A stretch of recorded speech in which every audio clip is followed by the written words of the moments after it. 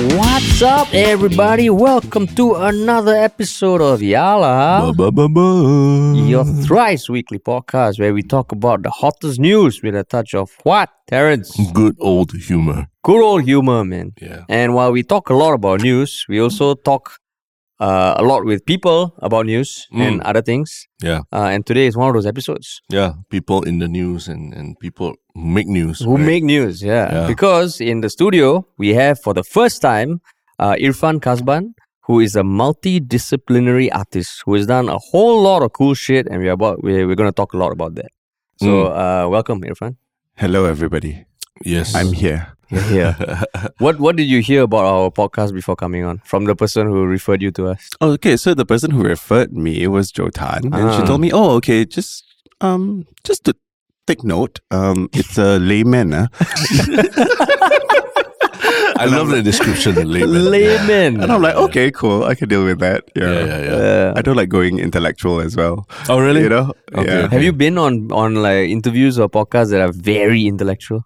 Not yet. Not at the moment. The only other one that I did was for SG Boys, and that was quite chill as well. Yeah. I see. So what's an intellectual podcast to you? Like, when we discuss our existence and the ephemerality of our lives. dude, that's what we're going to be talking about today, man. That's our layman topic of the That's day. our agenda.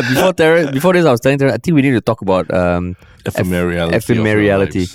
Correct, ephemerality. But actually, just now, did Harish's description capture what you're up to and what's the biggest thing that you're doing today or these days, lah?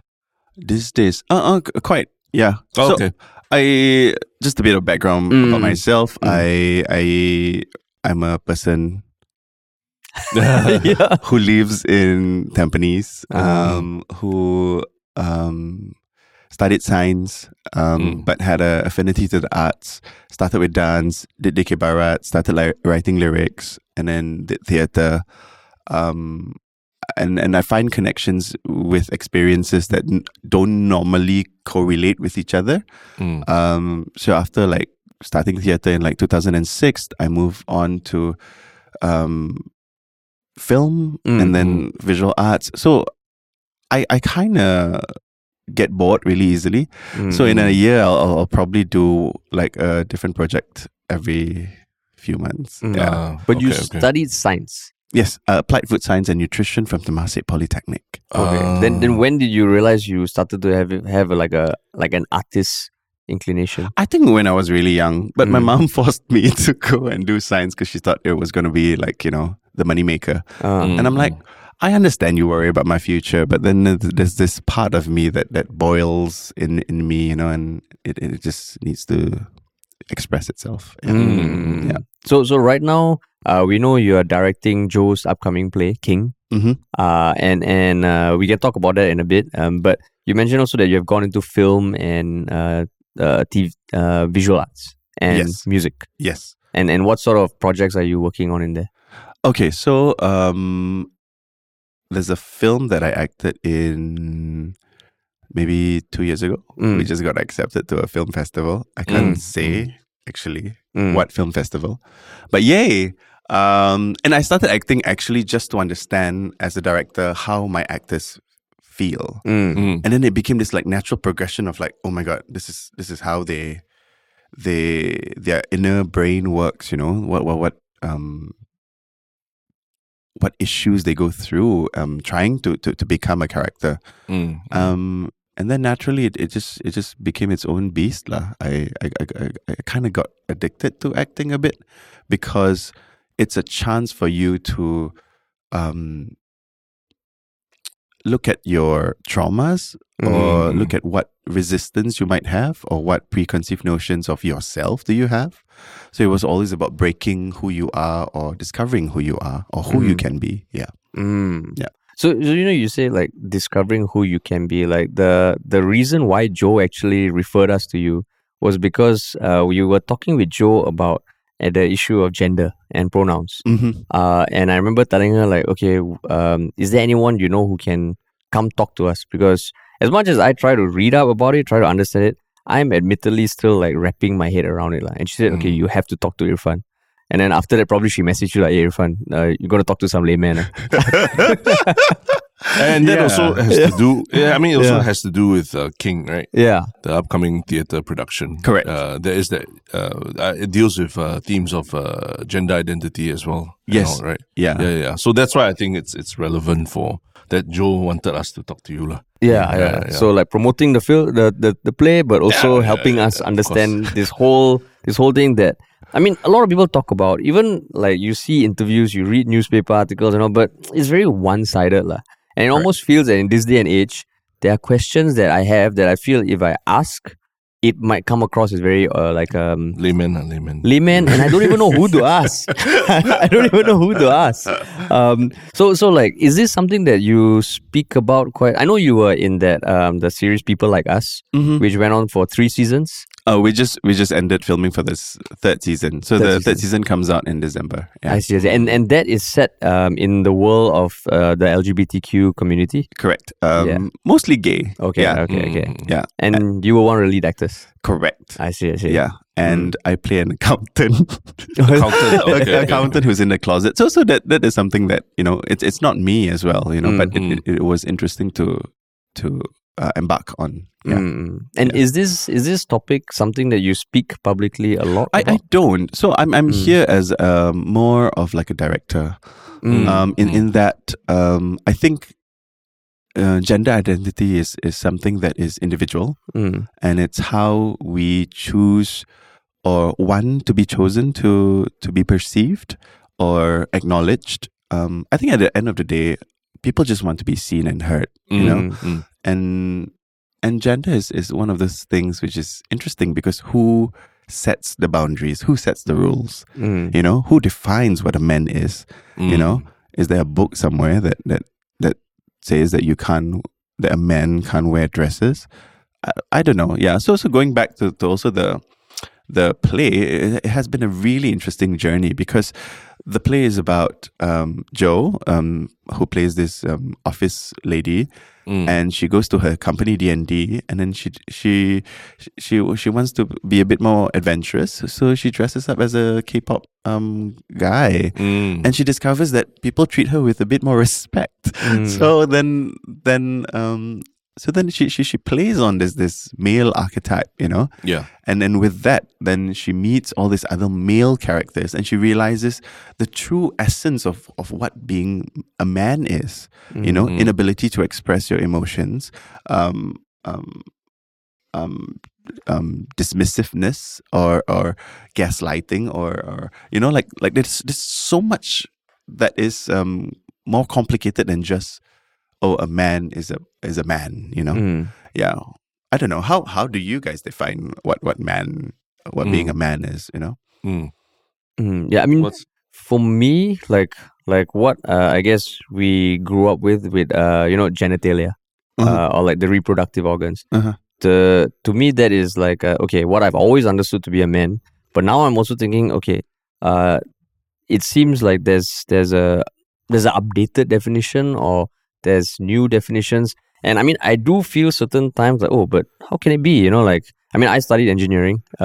So, and even though I'm in the creative world now, I still find a lot of my thinking is like, okay, there's like tangible stuff. Then when it gets abstract and like big gray, right, that's when I get confused. Yeah, that's when I have trouble dealing. And Terrence will vouch for this. And that whole gray scale, I'm like, oh shit, how?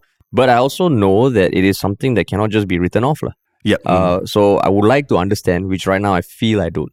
So that's my starting point, my definition of what a man is. Yeah. For me, I mean, I know that there's the biological sexes, right? Whether male, female.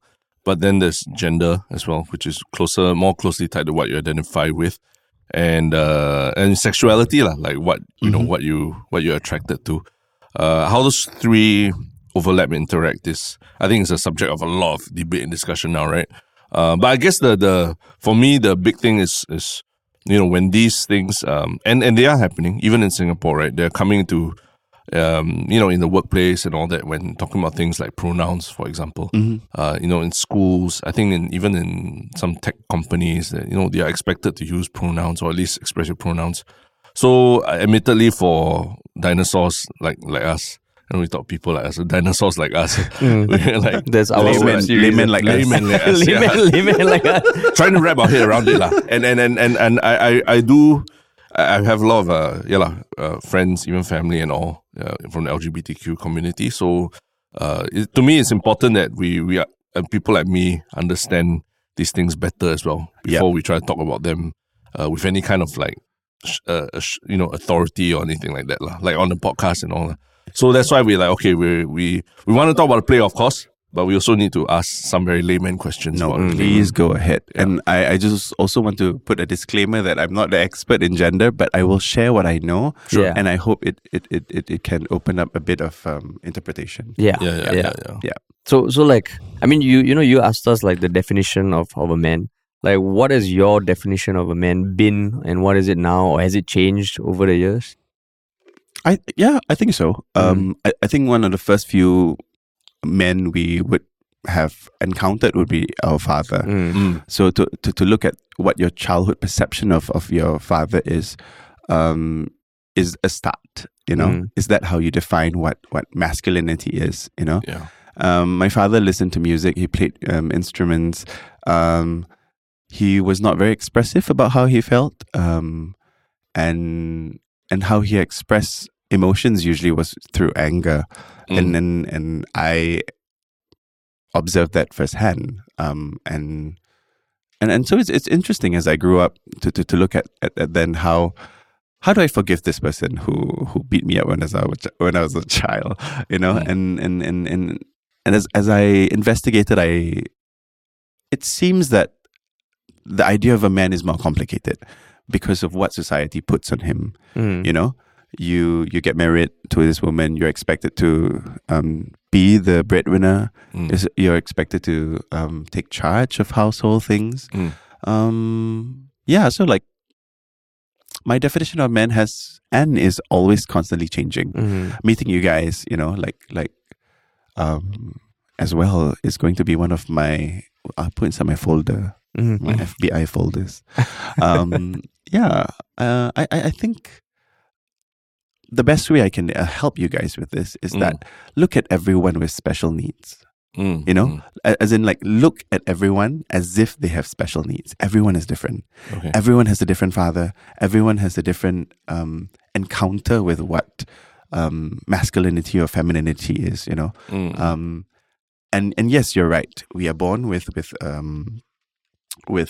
one or the other organ, and some of us too, if you're intersex, and then you grow up, you realize you like or you have an affinity with a particular gender. What does that entail? That's another exploration altogether. And it's harder for queer people because it's not something that appears in media. It's not something that is inherently institutionalized. Like we have to fight for it, and so there's a lot of doubt as well. So then you identify as? I identify as queer, non-binary. But it's hard for me to get here because I think a few years ago when I discovered I'm comfortable with being non-binary, I realized that non-binary is a binary as well. And it's just me submitting to language. I mean, all these labels essentially are the fault of language, I think. Like in Malay, there's no he or she. There is just dear. So when I tell people what are my pronouns, I go, oh, I'm dear and dear. Like, hey, dear.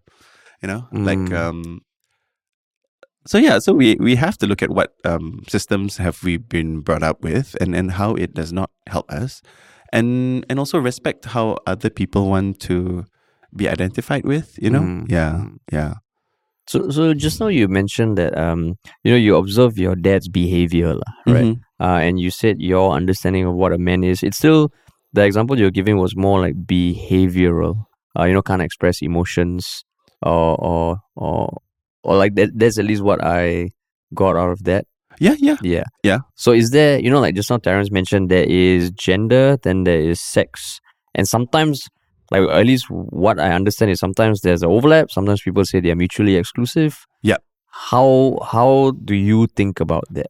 Okay, so there's this really interesting artist that distilled a vial of testosterone and distilled a vial of estrogen, and then she put it on the canvas, and she also put it with melanin, and then the work basically asks you, is this how you define yourself?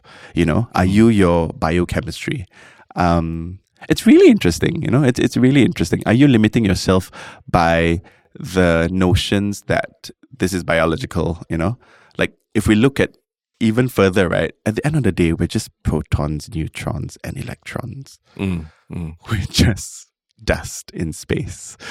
Yeah, not to go all nebulous, but like, yeah. I don't know whether I forgot the question also. I went so far into space. I forgot the question. Sorry. Where I started was like the issue of gender and biological sex. Okay. Yeah, because I know some people, they equate it, some people totally differentiate it. And I was asking like, how do you kind of understand both things and how they relate? Okay. I think for myself, I was born male. Yeah. And then I realized, okay, I have an affinity to men. So does that make me gay? And then in my 20s, I went to gay clubs and I was like, these are not my people lah. Yeah lah, I don't like go circuit clubs. I don't like going circuit parties or like what is gay actually? It's so big, it's so broad. Is it just liking guys or so I think gender is and should be fluid. It can change. You should allow it to change if you're open enough for it. In that, you also have to realize that it's not the one thing that defines you. Especially in this day and age, I feel my argument is always overpopulation. There's no need to procreate. So who am I? What am I doing here on this earth? And my answer to that is I'm here to observe the beauty that presents itself to me, whatever form that might be. And with that, sometimes it's about not limiting myself to, I only like men, or, I am just a man because I have a dick, I like my dick, but like, I'm sure there's more to it, right? Yeah. Your dick doesn't define you. Yeah. Yeah. but it also does in some way, like how, a vagina doesn't define a woman for being a woman. It's just, how she chooses to express herself might be very different from what we imagine sex to be, And I think when we talk about gender, sometimes people just go into sex, and it's not about that, It's not about who you're having sex with. It's not that, I think. Yeah. Yeah. So that means, like just now, you said you identify as queer and non-binary. But if someone were to tell you, okay, so you're queer, but you're born a male, is that something that is, or born a man? Is that something that is still acceptable for you, or do you think that kind of totally defeats what you identify with? For me, it's okay. It's okay, but there are. Sorry, go ahead. No, carry on. But there are people who might reject that, right? I don't think people will reject the idea of born. Okay. Yeah, I think usually assigned female at birth or assigned male at birth. Yeah. And then gender is a different thing altogether. Yeah. Gender is what comes after. Okay. Gender identity is exclusive from the organs that you have. Yeah. So you in some cultures they believe it's like spiritual. So you might be assigned a dick, for example, and feel more attuned to the female psyche. Yeah. and therefore that's why they go through like hormonal replacement therapy and they're just trying to find their truest self or be their truest self, whatever that means. Because even as a straight male, okay, you tell me I am straight, I am a man. But can I ask you why you think you are a straight man? You know? Why I'm a straight male? Yeah. Because I'm attracted to women. Okay. Yeah. Anything Apart from else? that, Yeah. I also have a dick. And I have an Adam's apple. Or Okay. visible Adam's apple. Uh-huh. Yeah. So more like stuff that I can see and touch and feel. Mm-hmm. Yeah. But that's where it ends. Yeah, mainly physical. Yeah. Physical urges and things like liking women and having a dick. I mean, like, yeah, for example, I do find that I'm much more sentimental than a lot of my guy friends and everything. Yeah. But I've never used that to think about my identity, my gender identity per se. Yeah. I've always just thought, okay, maybe I'm just more sentimental that way. Yeah. Hi. Yeah. Do you think the sentimentality comes from any physical attribute? Physical attribute. Sentimentality. I mean, you mean like hormonal or anything like that, lah? Is it? Or I don't know. Yeah, maybe hormonal. Probably. I don't know, man. That was a tough one because I can chalk it to upbringing or how. Okay, tell me more. No, I mean relationships. If you're I think you talked about relationship with your father, right? My family was generally a very happy family, but very classic kind of family where the communication is between father and the rest of the family is not as open, right? They don't openly not like nowadays. People are very open about saying I love you and hugs and all that. Yeah. Are you a second child? Second child, yeah. Oh my god! You're psychoanalyzing us. Yeah. So, of course.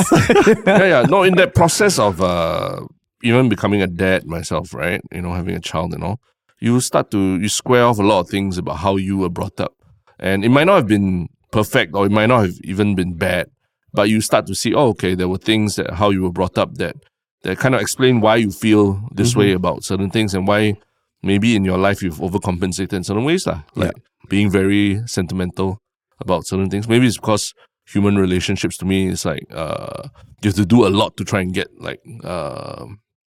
approval or liking, right?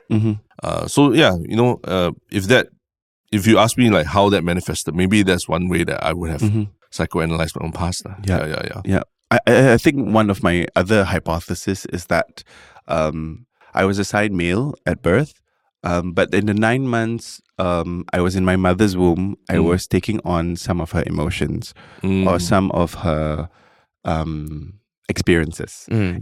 Those 9 months are actually very crucial to how you perceive the world, because those would be actually some of your first few memories or senses. And there's an article that talks about how sometimes women who give birth to queer children or children who don't feel the need to or fall in love with the opposite sex is because they see a community that is lacking in resource. So there's this belief where if a mother looks at at Singapore and sees like, oh, okay, there's not enough space for my child.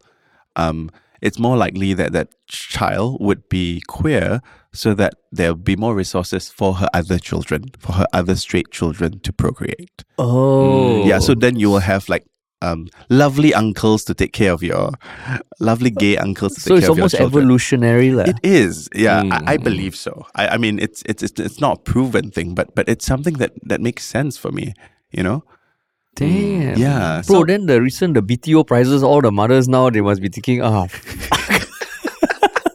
housing prices all Yeah. over house. You're just going to bring more queer children here, guys. I mean, already you look at Singapore and you're like, there's not space. There's not enough space. Yeah. You know, and you wonder why there are queer people around, and like, because, you know, resources, as much as we're a rich country, it really, sometimes you look and you see like, yeah, there's no need for me to procreate, you know.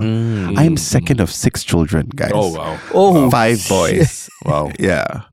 So like, yeah, and the other thing also, like going back to like the pregnancy, I asked my mom, like, because I feel like I was put here to like protect her. So I asked her, like, did you have a fight with dad while you were pregnant with me? And she said yes. And I was like, oh, interesting. Okay. Yeah.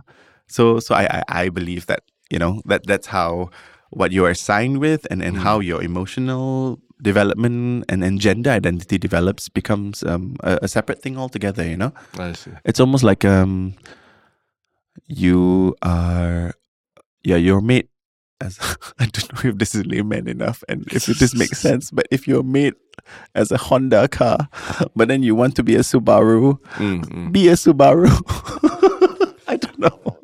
But how you're talking about Singapore in general, right? How receptive do you think Singapore is today, you know, compared to back then, about issues of gender identity and people being more open about different, you know, identifying differently from their assigned gender?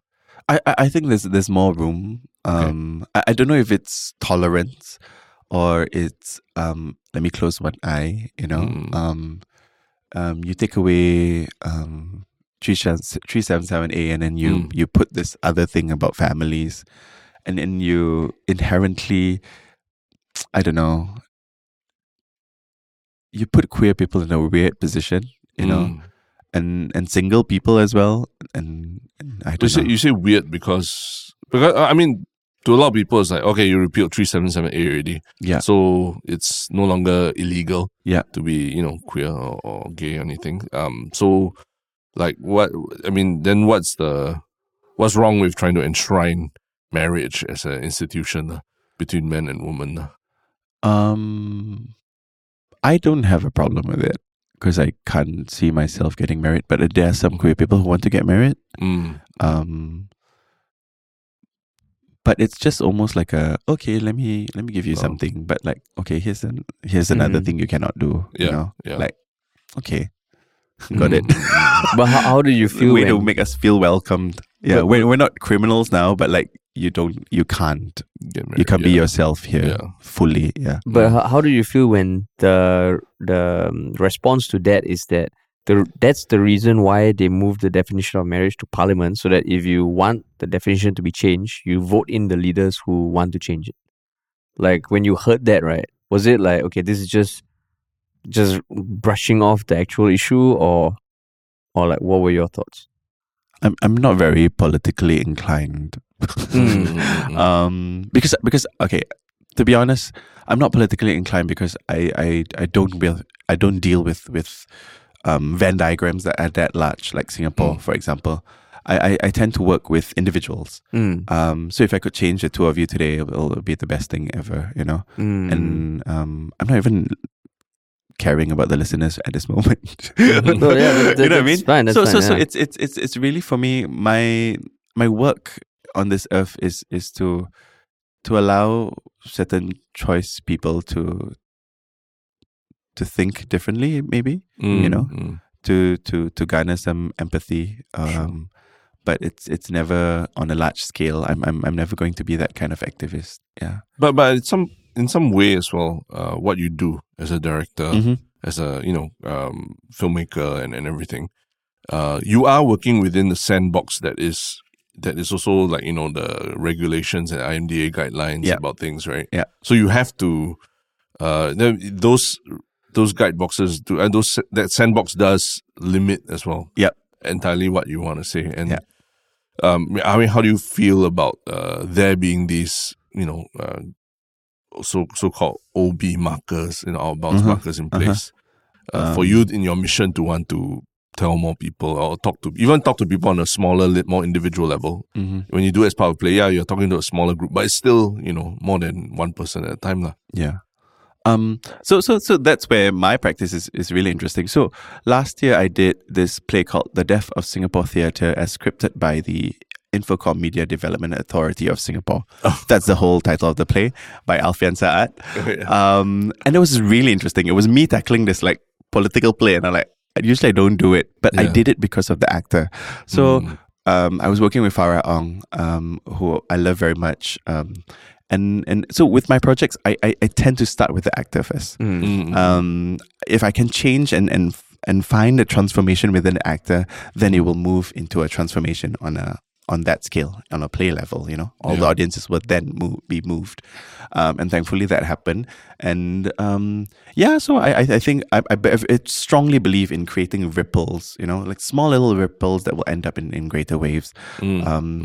So yeah, when you talk about OB markers, of course there'll always be OB markers, but I'm at a point where I'm about the path of least resistance.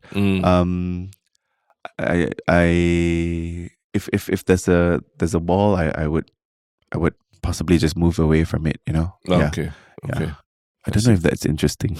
No. I mean, I'm just trying to square what you're saying about not being political, but at the same time, the work that you do does it will come correct against those boundaries and everything, right? Because also I look at politics and I'm like, this is just some ideologies fighting each other, and for what?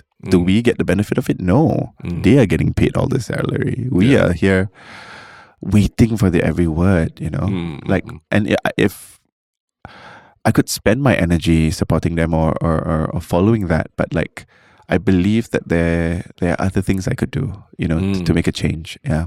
So, but do you think like in general politics and policies is still important? It's just that it's not where you can spend, is not where you choose to focus in terms of how much impact you can have. Important? I think it can be, but I'm quite jaded about that. You look at Singapore's. Oh no, am I going to get in trouble? No, don't worry. We've said a lot of stuff on this podcast. We've not touched the markers yet. We've not touched the markers. So what happens within, from my experience, what happens within government agencies or okay, let's talk about National Arts Council, for example. Okay, you have scholars who study abroad and are from the military. They come in, they take on the portfolio, and then after 5 years, they switch to another portfolio. So every 5 years, there's a new thing that we have to do. There's a whole new report that we have to do. The whole system changes every 5 years because there's no consistency, and because all these people are just trying to climb up the ladder, and eventually they will become prime ministers sorry, not prime ministers, ministers. Yeah. And then when you become ministers, if you and you spend all your life climbing and garnering all these portfolios, doing things that you think are right without actually knowing the ground, I think that becomes a problem, And my personal stick about all the scandals, I'm like, why not? It's the most human thing that we've seen so far from all these ministers. They are in love. Let them be. I know you think like, oh, what about their marriage? What about their marriage? What if it's a loveless marriage? What a poor thing. Yeah. Also, you looked at it as like, like in some way I agree. It's showing them as imperfect humans. Correct. I mean, I would really want people who are broken to represent us. I don't need someone who knows how to wear a crisp white shirt to represent me. I really want someone who has queued up in the clinic for so long after defeating cancer or something. We need this kind of people because they understand how it feels to almost be forgotten. I want a senior citizen who had to collect cardboards to represent us. What would that person say for us? Isn't he part of the country as much as us? He or she or they. Yeah. But where does that empathy come from, given that some of the politicians involved in the scandals were very were championing things that are, about the nuclear family unit, like the definition of marriage is man, woman. Oh, it's interesting. I can divorce myself from that, I think when I look at someone who champions nuclear families, that's how they were raised, That's what they think safety is, I don't look at it as, oh, that he is against me. It's a really popular belief that might put me in danger only if I allow it to, Yes, you can have your nuclear families, sure, but do you understand that all families are psychotic? That's a book, by the way. Yeah. That is true. All families have their own mess, Yeah. And if that's something that you want to fight for, which is a nuclear family, sure, go ahead. But you have to also acknowledge that is as dangerous as a queer family. But at least a queer family is chosen, You allow yourself to talk and express yourself. But okay lah, some queer settings also are not very healthy also, Yeah. So I look at the world as everything has its pros and everything has its cons, Yeah. Do you ever get pushback from members of the LGBTQ community who say that, you have a profile and, you're visible and everything. Yeah. Why don't you take a firmer stand, against whether it's the politics or the just be a bit more of an activist for these issues lah. Do you ever get a pushback? I don't think so. No. I don't know. It's very tough. Yeah. It's very tough because I do want to align myself with greater goods, but sometimes I find certain notions not to be something that I can support. Please don't hate me, all the queer people out there. But sometimes I look at Pink Dot and I'm like, why? But I understand. Yeah. I understand that it's the first and only way that we can be political about our gender identity. Yeah. But also as a person, as Irfan, I have stopped going. Okay. Only because I think that my slot there can be used for other people who believe in the cause. I am doing other things. I am. We started. With a bunch of friends, we started this queer party called Intervention because we were really we wanted to hear good music in a queer setting because usually queer settings they play like top 40 Kylie Minogue, and then I want to play Bjork, I want to play all this like weird electronic music, and that's when me and one of the other members, we started arguing about, then what about our responsibilities to the community? And I'm like, what community? We are the community, and then because some other people were getting really upset about what, or we were taking up space or a slot that was meant for queer, and I'm like, but there's space for everyone, there's really space for everyone, like we shouldn't be gatekeeping, oh, this is queer, this is not queer, this is straight, this is not straight, let people live, really. People really just want to express this, and everyone is just lost in life, and going back to the ministers, I'm like, that kind of job, and if you really found someone that you could talk to at night, why not? You hold hands in a restaurant, why not? Hey, let them lah. That is the most beautiful moment of humanity, I feel. When you're allowed to hold someone's hand. I don't know whether the pressures of you being a public figure makes it even more exciting. But like let's distill that moment and realize that it was just two humans connecting, no matter what gender they were, no matter what experience they were. Why was it politicized? It's so awful. But I think people are saying, because they are married and have family, some people were hurt like personally hurt by the whole thing, husbands, wives, kids. So I mean, because I think that's something you and I talked about as well, right? Yeah. Like whether they're personal indiscretions.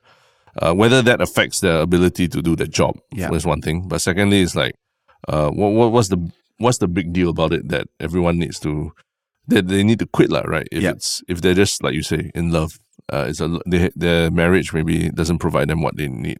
Yeah. Why begrudge them that chance to do it, Yeah. But like, I mean, I can understand the pushback. Even for me, when I looked at it, I did feel that it was very hypocritical of them to preach one thing and not really practice what they preach. But I also know that people are not perfect.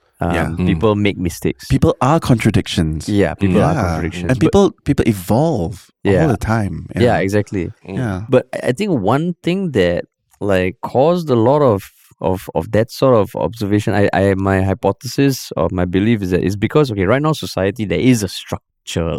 Not to say the structure is right, not to say the structure is wrong. But, like with this whole discussion around gender and pronouns, it is something new. And I think sometimes there's a lot of clash between existing structures, existing beliefs, and what this new way of thinking, this new belief that maybe it's coming to light more. And I think a lot of people maybe feel a little like that, like, no one likes change, right? So from your view, like what is the society that we aspire towards? Like I know you yourself earlier said you don't intend to get married, but maybe it will change, Maybe it will change. Maybe it will change. Like when I meet someone I like, I will like, I really want to marry you, and then divorce you and then marry you again. That one sounds like a preference, bro. Sounds a romantic comedy. I mean, divorce is such a big thing also. Anyway, okay, carry on. So I mean, where I was going was that because, like, I think in some way, do you think that the way it is being approached now can be almost a bit too, how you say, rigid? Like very head-on clashing. Like, because for example, the pronouns thing. I know some companies, they mandate that you use pronouns in your email signature. And on LinkedIn, it's almost become like a flex. And sometimes I'm thinking, okay, do people really genuinely believe it? Is this necessary? Or do we need to like really explore the extremes before we all settle in the middle that everyone's happy with? And like because right now, it like with any movement, right, any form of activism, sometimes you can believe in it, but when it goes to an extreme, then you lose sight of like is this really the best thing? Yes. So like for politics, like the left sometimes, especially in the US, and even Singapore, sometimes they go so extreme where I would consider myself liberal, but I look at it, I'm like, hey guys, what the fuck are you all doing? So when it comes to these sort of issues, do you feel that, or like how do you make sense of like the general conversations, which to me feel like everything is a fight? Everything is there's no middle ground yet. To quote the play No Homo, and homo here refers to homogeny. It's so if I could give you an example, there was this linguist who mentioned that if we were all in the world to start off with one language, these languages will in 5 years or in less break away from the uniformity of language. And that's the beauty of humanity. We all have different experiences and different perspectives, and then people will alter these languages to suit their own body or their own geography or their own societies. So going back to that, right, I think people can fight for what their pronouns want to be, or address it or put it in their emails. But I think it's at the end of the day, it's up to you to decide whether you want to respect them or not. And it's okay either way. Like you are allowed to tell, I'm so sorry, I'm still learning. I'm not sure how to navigate this. For me personally, I don't know whether pronouns define me well enough. I feel more sometimes like an animal, like a dragon maybe, or like a tiger. Do I want people to call me a tiger? Not really.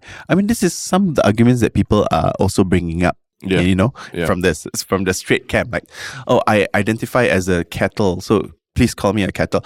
It's not that, you see. It's someone telling you, could you please refer to me as he or she, or they, them, you know, and it's someone reaching out to you in saying that this is how I want to be acknowledged. And it's up to you if you want to acknowledge that, you know.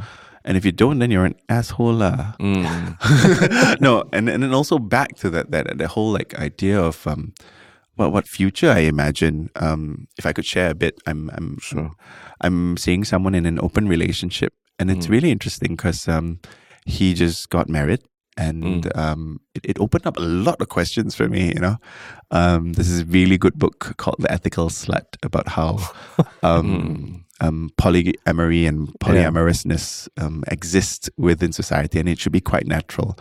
I don't think I'm for polyamory, but I don't know what monogamy is as well, you know? So it's a definition that I'm still learning. And what I learned is that you cannot expect one person to fulfill all your needs, your emotional, your sexual, your it's not fair, you know. And I think that's why sometimes marriages don't work, because you rely on this person to be a psychiatrist, to be your friend, to be your partner, you know. And it's so much responsibility, because people tend to want to grow or not, you know. Some people like change and some people don't. And in my case, I like to grow, and that means being fluid with my gender identity, you know, and not defining it, and therefore non-binary, you know. But just going back to what you were mentioning just now about you know, when people say, can you please refer to me as a certain pronoun or something, then the other side would be an asshole by saying no, right? I can't. But I think that comes to a clash a lot when institutions or what try to say, hey, you got to start referring to people by certain pronouns and all that. So say, I mean, you know, the examples of schools, for example, universities, where a professor can get fired for not referring to a student's pronouns properly. Like in those instances, you could even say that people are being forced to, you know, use those pronouns. Like that in that situation, like who is being the asshole, right? Oh, interesting. Interesting. Who do you think is forcing who? And like the institutions laying down like rules saying that, you know, faculty need to refer to students by their pronouns. Their chosen pronouns. Yeah. So it's not even a choice for the professor or what anymore. But wouldn't that be almost similar to my name is Irfan? I would like to be referred to as Irfan. You know, even though I might look like a Rizwan, you know, how about that? You know, like how about that's how I want to be referred as then. I mean, if it's official, then I think look at it as a name lah, as a because when you're saying no to identifying, for example, someone who is assigned female at birth or presents as female and she wants to be referred to as they, them, then you are actually the limitation is on you, because you assume that because the media projects this female figure as a woman, and therefore she has to be she, her, you know. So what if we looked at it as names then, you know, like she just wants to be referred as they, them, you know. Sorry, they want to be referred as they, them, you know. So it's kind of like a name, you know.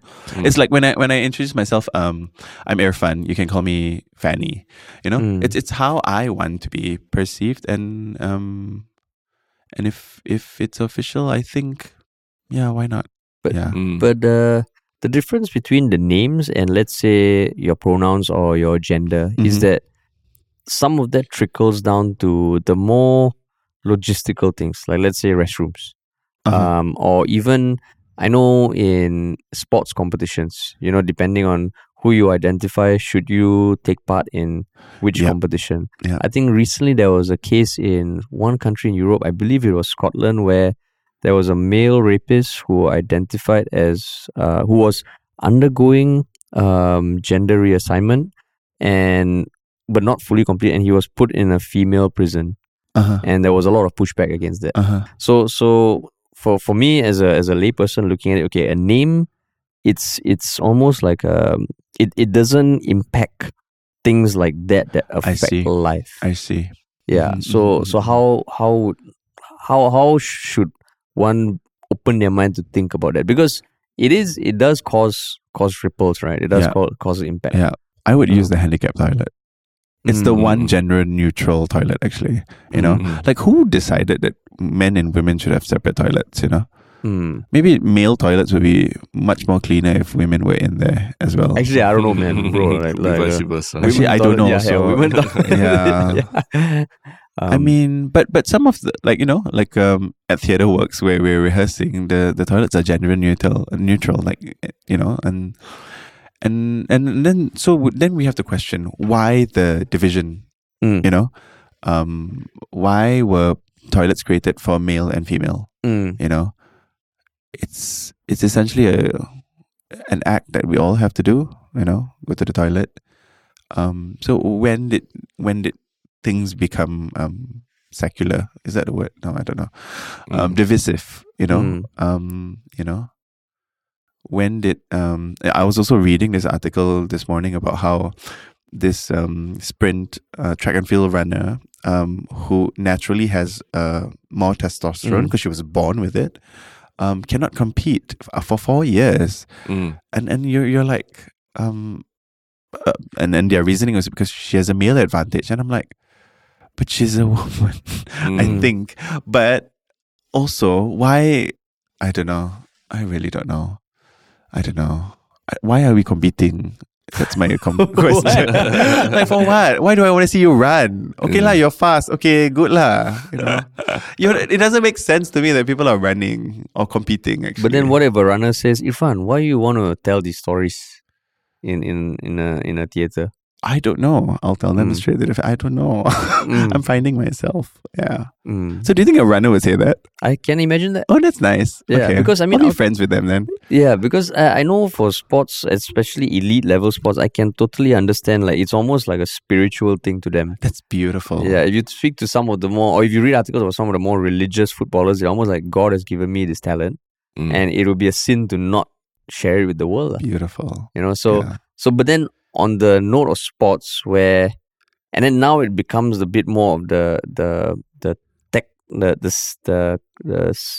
things, the physical aspects of someone who's born male. So you know, you gave the example just now, is a female runner who just happens to have a lot of testosterone. But if it's a male athlete that now identifies as female, or is undergoing gender reassignment, should they be allowed to compete in female sports? And I think one thing that caused a lot of controversy was in the US, there was this male swimmer who was like not like considered average, and then he underwent I think gender reassignment, or I'm not fully sure, but he started competing in the females and he broke all the records. So then it becomes a thing, there's one thing about respecting how people identify themselves, but when it comes down to things like this, how? Interesting. Yeah. You stumped me here because one is I don't believe in competition.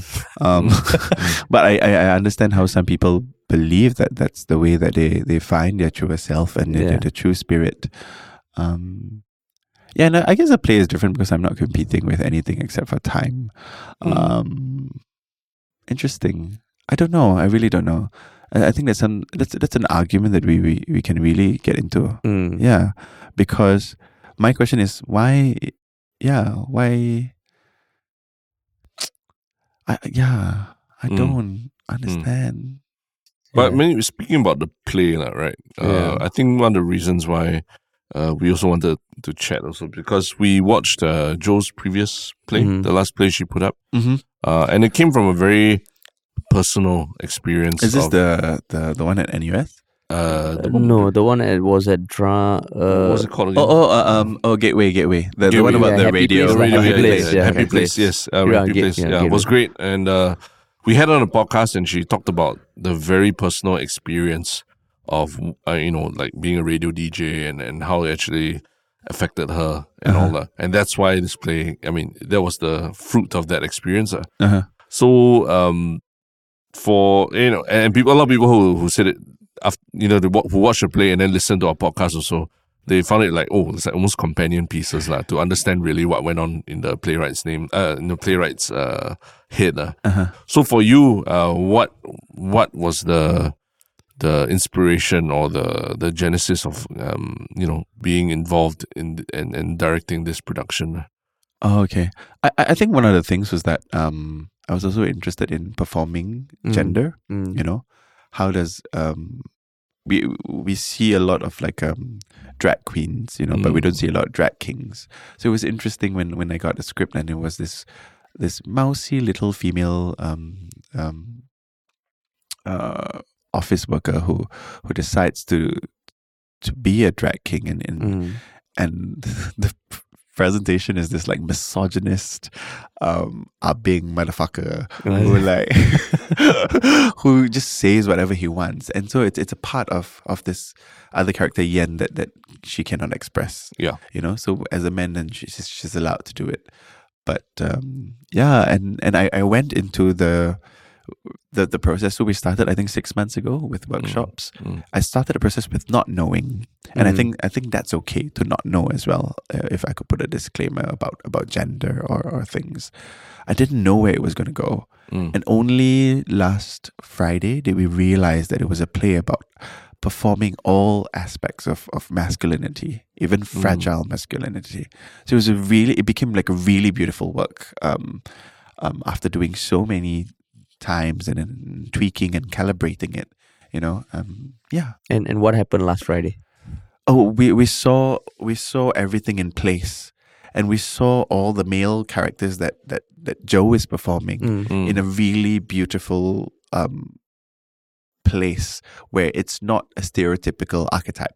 Like a man is more complicated than just, hey man, what's up? It's not like we saw all the whole spectrum, not the whole, maybe a portion of the spectrum of what a man could be, or a man could fall under, and then it became exciting because it exists through the lens of a woman. So I was like, wow. So then things became really blurred and really beautiful. And like I know before this podcast you were telling us that the first iteration of the play was digital over COVID.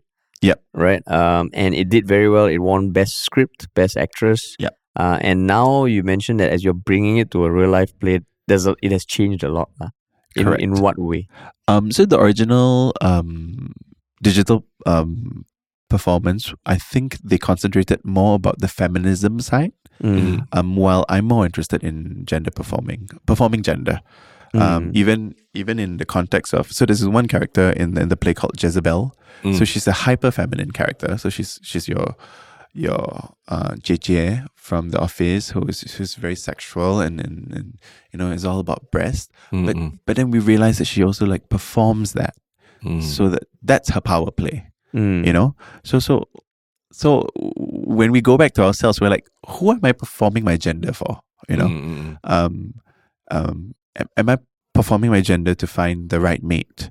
Am I performing a gender to absolve some of the traumas I may have? For me, that's the case. I think I think I have an affinity with men because I had a distant father. So that does affect me a bit. In when I imagine someone who I want to hold, it would be someone who happens to be a man. Like gender takes into account so many other things: memories, physiology. What sense you might be attracted to, and why. Some things beyond our control, really. And one conversation I had with another person was that is it nature or nurture? And we think it's both. You know, it's both. It's nature. You were assigned something, and then you were nurtured to believe another thing. You know, and because you were a child, you could not control it, or essentially it was not in your power to decide that I will like women. You know, like because for me, I don't not like women, but like I have something to explore with a man. Yeah. So you mentioned performing gender. Like what do you mean performing? Is it like a role that, or the theme of the play? It is gender at its heart, or is performing gender? Performing gender. Yeah. So it's Joe Tan taking on 9 characters. Some of these characters are your average Joe. You know, he's a Joe, and then there's an Abing inside also, and he's awful. I think, you know. There's also this character who's a closeted gay man. So we see how all these characters have minute or succinct habits with their gestures, and how it translates to where they are, in what context they are. So this one character who is her boss, who is closeted at work, also has a drag show. So you know how do your gestures change from being in an office setting to a nightclub, for example? You know, so how do I perform in an MRT in a vulnerable open space where everyone can see me? You know, and how do I perform with my loved one? How do I perform with my mom? You know, it's really important questions that I think we can think about and really understand. Is this learned, or is this something that I choose to have? You know, are we resisting any form of freedom for ourselves? You know, because our bodies are such beautiful apparatuses to experience this world. Are you limiting yourself by holding yourself up in a certain way, or are you not allowing yourself to dance as freely as you can, you know, because you're a certain gender? I don't know. Yeah. So, you know, I mean, just like with regards to the understanding of gender, I mean, we've asked you a lot of questions, but where do you think is the gap for other lay people, their own understanding of gender? Is it just the fact that it's not talked about enough amongst friends, or there's not enough documentaries or interviews or articles that provide something more objective? Or I think start with one person, you know, start with one person, but also know that this person cannot represent the whole world, you know. Start with someone who you know is queer or identifies differently from you. It could be a woman if you're a straight man, you know, and just sit down and ask questions that will help you understand without having preconceived judgment. You know, like a question I would usually ask is, does your gender define you? You know, or what are you excited about? Or there's so many things beyond gender that also affects gender. You know, when you think about rest, or when you think about being in love, what is that image? You know, for me, it's to lay down on someone's lap and looking at the clouds. You know, I don't know if gender plays a role there. You know, it's about really understanding someone. You should be a bit sensitive, but you shouldn't also be overly sensitive, because it can appear as like, you know, I'm sorry, can I ask you something? You know, and really try to get to know someone rather than trying to get to know sexuality or gender. You know, yeah. No, I mean, it's true. It's well, you realize that everyone has their own plethora of experiences. Yeah. They stem from a lot of different things, like not necessarily your gender or whether you like men or women or whatever. You know, it comes from, you know, how your family your family relationships, your friends and everything. And those things can define people a lot more than even their gender or sexuality. Yeah. And then once you get to know them as humans, then the other things start to fall in place a lot more easily. Yeah. Especially in families, you assume just because you're my mother, I don't need to know you. I've been cultivating a relationship with her. We got stuck on a jam at Causeway for 3 hours. And it was the best 3 hours ever because I got to ask her a lot of questions. I got to see her as a person, not as my mother, you know. Yeah. And I think that's really important for you as a parent as well sometimes, to ask your child instead of assuming that they're going to be okay or they're going to be like get to know people, especially the ones who are you're really close to, And as you get older, you also realize that like everyone, like what you said, family is psychotic. It really is. There's no family that's not psychotic. And everything, even when you look at people a certain way, you realize, there's probably some stuff that led to that. It does. I think for us, especially as we move into media and writing characters for stories, you realize, you need to think about the backstory of this character. Why? Because their backstory influences how they act in a day-to-day life. Correct. For better or worse. Yeah. Just understanding. It's something that we have to remind ourselves. Yeah. So that's why also like with this podcast, it's always yalla but, because there's always a but. There's always a but with everything. Yeah. And a lot of things that we say actually are subtext. There's subtext of things that we're not saying. Like when I'm directing Joe, I'm like, okay, this character is saying this, but what is he not saying? That is the more important part actually. What is he? Like there's a character that goes, he's a stupid gay aqua but what actually does he want to say? Yeah. So is that something you try to do in day-to-day life also? Like really say what you're thinking as opposed to... Yes. I consciously try to do it. Yeah. But it gets really tiring because I'm overanalyzing everyone's, what they're saying. And I'm just, and I'm trying to tap into an energy where I'm trying to discover the person beyond the facades that either they have put up since school or, their interactions with other people who have not been sensitive to them, like it's quite tiring because sometimes it's easier for them to just reel back and be in that safe walled up fort. So it's really tiring to be a director because you have to observe and understand, this is how she works, this is when the trapdoor comes up, this is her, like it's really interesting, but it's really tiring work. Yeah. So is it a job hazard that makes you like analyze everyone? Yes. Like everyone you meet. Everyone, everyone I meet. Like just when you told Terence, second child, is it? Second child. Correct. I can tell. Yeah, I can usually tell. Yeah. Wow. I usually can tell. Yeah. That's cool, man. Cool. Yeah.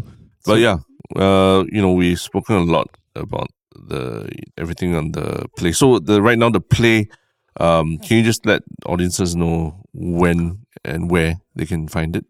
Okay, so the play King is being presented at 7213 Muhammad Sultan Road. That's T-Works. And it will be playing from the 10th to the 13th of August. So just after National Day. And where can they get tickets? They can get tickets at PTix. And they should search just King. King Jotan does a wonderful job. Yeah, on Google, search that. Okay, cool. And where can people find you? If you want to be found. Don't find me, please. Please don't find me. Okay. After people like us, right? It was really hard to remain anonymous, and I was like, oh no, I have to be this figure now. And they're like, tired lah. You can find me at Irfan Kasban on Instagram. I post a lot of emotional, spiritual stuff. Oh, nice. And people like us, the first 2 seasons are on YouTube. And season 3 is coming out in December. I see. Okay. Please don't watch it if you don't like softcore porn. it gets really racy. Yeah. My character is quite nice. I see. And I found a really nice place to end it. So season 3 will be our last season. look out for my other works. So I'm doing a children's show as well. Yeah, and I'm interested in choir traditions of indigenous groups. I basically am really interested in the concept of healing, because how I was raised, and I think that's my purpose in life. And so if you need someone to talk to, contact SOS. If they don't pick up, then contact me. Oh yeah, and I hope know that someone out there is willing to listen and see you for who you really are. Yeah, That's cool. Awesome. We always end with a thing called the one shock thing, which is something that we tell our audience that they can go and enjoy outside of this podcast and all. So maybe we can start first to just tell you what our one shock things are. Then after that, we can have you tell us yours. Okay. I'm pulling up mine, so Terence, you can go first if you want. My one shock thing. Yeah. Yes, I have. Oh, you need to pull it up as well. No, I think I What is have. this? You guys are playing up what? The music? Our notes. Oh, notes. Oh. Like anytime, like for me, like when I see something, I'm like, oh, this could be a one shock thing. I note it down. Because you don't want to be like, oh, without anything. And I know we put you on the spot also, but where we can avoid putting ourselves on the spot, we try. We try. For me, I mean, big tennis fan. But in recent months and all, my love of the sport has waned because my favorite player, and a lot of people's favorite player, Roger Federer, retired from the game. But just watching the latest Wimbledon, where the winner, Carlos Alcaraz, where he played Djokovic in the final and beat him quite convincingly, it just brought back that feeling of joy when you find a new player that's very exciting, that plays a very offensive brand of tennis. And got personality, right? He's very young. He's only like 20, 21, but he just takes a little bit of everything from all the greats of the past few years, the defense, the offense, and just puts it in a very entertaining package that isn't like watching paint dry, which I felt tennis has been with the dominance of the last few years of Djokovic and all that, right? So yeah, I mean, I crave that feeling of like that joy when you realize, oh, this guy is someone I can watch for many, many years, and even as I grow older. And it's exciting to watch this. Even his highlights they're really quite something. Every drop shot and everything that he plays, because tennis has been in this, because of the racket technology, players' fitness and all that. It's become this sport where people stay behind the baseline. Whatever you hit to them, they're able to just hit it back to you. And it becomes a game of who makes a mistake first. Correct. It's no longer about, trying to trick your opponent or, being a bit more offensive and all that. So this kid, I think he's got the best of both worlds. He knows how to do defense, but he can also do a tricky shot when he wants to. Nice. And that's why it's very impressive. Yeah. That's nice. So my one shock thing was something I just realized is different from what my initial one shock thing was, because I did watch Oppenheimer last Friday, and I loved it. I know it's gotten, I don't know how many people are as adamant about how much they love it as I am. Most people I've spoken to, it's nice. Like Terence, like it was at midnight, 12:30 a.m. I messaged him like, dude, that was fucking great. I was like, oh, is it as good as Crazy Rich Asians? Nah, I don't think I replied. I just asked him to fuck off. But yeah, like looking back, and I mean, it's a few days later, and I just really liked it. I think the acting was solid. The acting was amazing. The casting was on point. And I mean, the story, in some way, like I know, I spoke to some friends who said they know people who don't want to watch it because they feel it glorifies the whole creation of the atomic bomb. But to me, it showed the other side about how it's almost like a nightmare. And I thought, I really enjoyed it. And even though it's based on like certain things that happen, like the test explosion, you knew it was going to happen, but the way it still built up the tension, it didn't feel like 3 hours. It was 3 hours and I didn't feel bored at all. Nice. So if you're on the fence, I recommend it. There are a lot of question marks about whether it'll even be screened in Japan, for example. Oh yeah. I didn't think about that. Yeah, you can imagine the trauma. God. That and certain scenes might be a bit hard to listen to if you are Japanese. It's tough, man. Yeah. Or if you've worked with people who are survivors or have been affected by the actual blast. I've been to the Nagasaki museum about the bomb blast. And it's just it's quite traumatic, yeah. The whole thing, yeah. Whew. Okay, Yeah. so those were our one shock things. Yeah. What about you? Yeah. Sorry. Oh, that was quite beautiful. You guys are not laymen at all, by the way. We'll relay that to I Joe. will tell Joe. Hey, Joe. Beautiful Layman one conversations here here. speaking. Beautiful conversations here, guys. Okay, my one shook thing is something from that I just rediscovered, which is Bjork's song "Venus as a Boy," and it talks about a really sensitive man who touches her in beautiful ways. And I don't know, just have a listen. I didn't grow up listening to Bjork, so like I only started listening to her when I was in my late 20s, 30s, 20s. That's like what, like a couple years 10 ago? years ago. 10 years ago. Oh, okay. No lah, Couple, late 20s is 10 years ago. 10 years, okay. Have a listen, while you are waking up. It might be a beautiful experience. What's the name of the song again? Venus as a Boy. Venus as a Yeah. Boy. Okay. It's a really nice song to, especially if you have a crush on someone. No, Bjork, I mean, growing up, Bjork was like, the alternative pop star. And right? revolutionary as well. Yeah. Wow, awesome. Dude, Cool, thanks man. so much for coming on board, man. Yeah. No problem. And thank you for being so open about Thank you for asking having me. layman Yeah. questions. Yeah. Layman questions. And thank you for telling us we are not laymen. Which we will go back to Joe Best and compliment. right after this, we're like, Joe, we have graduated. We have graduated. Yeah. Cool, man. But Cool. thanks so much, man. No, thank Yeah. you. Awesome. And thanks everyone for listening.